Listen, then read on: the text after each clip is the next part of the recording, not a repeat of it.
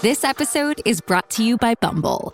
So, you want to find someone you're compatible with, specifically someone who's ready for a serious connection, totally open to having kids in the future, is a tall, rock-climbing Libra, and loves rom-coms with vegan pizzas on Tuesdays just as much as you do. Bumble knows that you know exactly what's right for you. So whatever it is you're looking for, Bumble's features can help you find it. Date now on Bumble.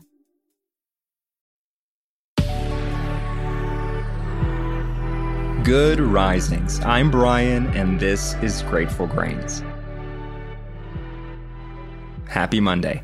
As you may recall, Jackie is taking the next few weeks off to spend time with her new baby boy, so I'll be flying solo for a bit, but don't fret, she will return. You may recall last week we talked a little bit about what it is to be human. This week, we're digging a little bit further into the human experience by examining our impact on one another.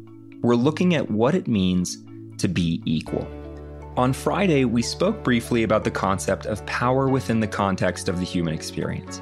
We explored the idea that all people have the power to dictate how their life unfolds within the context of their environment. No matter whether we're in North Korea or China or Europe or the United States, human beings have free will. Our decisions, how far we're willing to go, what we're willing to do, what we're willing to sacrifice, can only be influenced by a government or system or societal norm, but never controlled. Again, it requires more courage to do minor things from one environment to the next. Stricter laws, harsher punishment, more extreme reactions will all deter an individual from action. But how does this concept of free will interact with the idea of equality? Equality is a precise concept.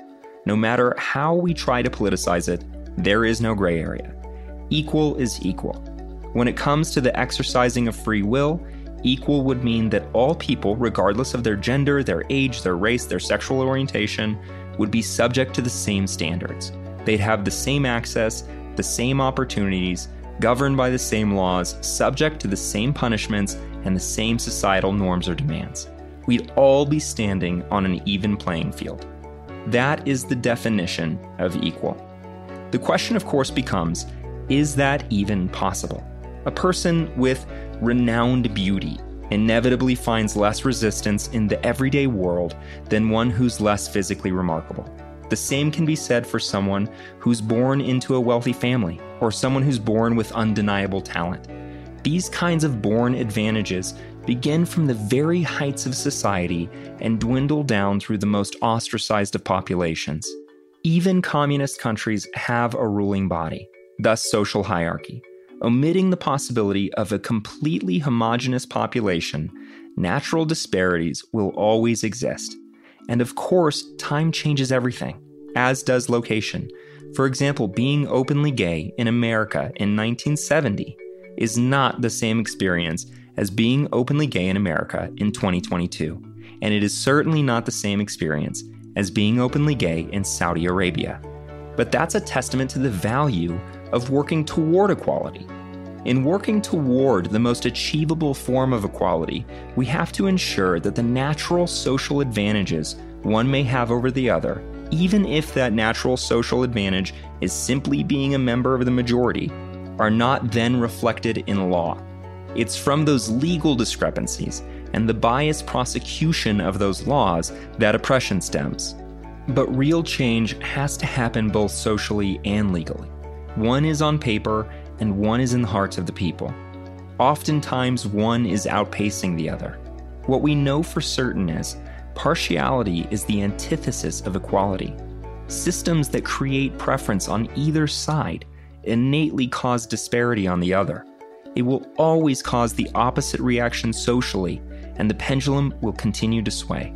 There are so many counterproductive arguments echoing throughout entertainment and media these days, which only cause further divide.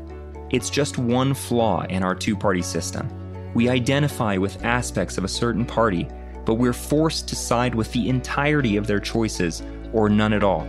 We have to embrace the extremes of a conservative or liberal ideology to get their more moderate solutions or protections too. In the meantime, we're ostracizing the other. We're labeling them morally corrupt because of their extremes. All the while, we don't realize that we ourselves have become radicalized too. Media exacerbates this divide, driving villainous narratives and engaging in fear-mongering for viewership.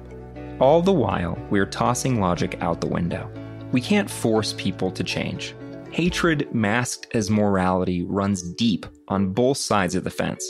The evangelical Christians screaming damnation at gay pride parades are not converting anyone. They're pushing people further away from God. And so it is when we ostracize people with opposing views. The journey toward equality begins with finding common ground again. It starts in private conversations in everyday life.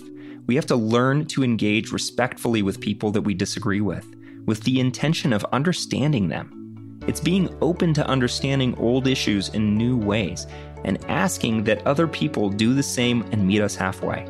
We have to acknowledge the humanity in others. The light in me honors the light in you. As we lean into what unites us rather than what divides us, we inevitably begin to move toward a more tolerant mindset. And tolerant mindsets eventually become mindsets capable of embracing differences.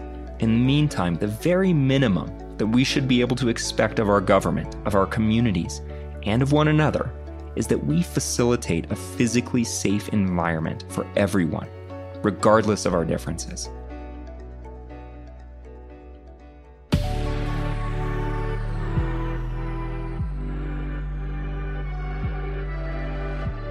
Thanks so much for joining us here on Grateful Grains.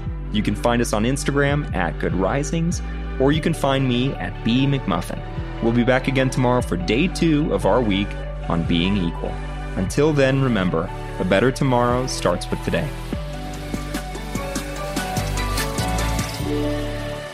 Good Risings is presented by Cavalry Audio. You've worked hard for what you have. Your money, your assets, your 401k, and home. Isn't it all worth protecting? Nearly 1 in 4 consumers have been a victim of identity theft. LifeLock Ultimate Plus helps protect your finances with up to $3 million in reimbursement. LifeLock alerts you to identity threats you might miss. And if your identity is stolen, your dedicated U.S.-based restoration specialist will work to fix it. Let LifeLock help protect what you've worked so hard for. Save 25% off your first year on LifeLock Ultimate Plus at LifeLock.com/aware. Terms apply.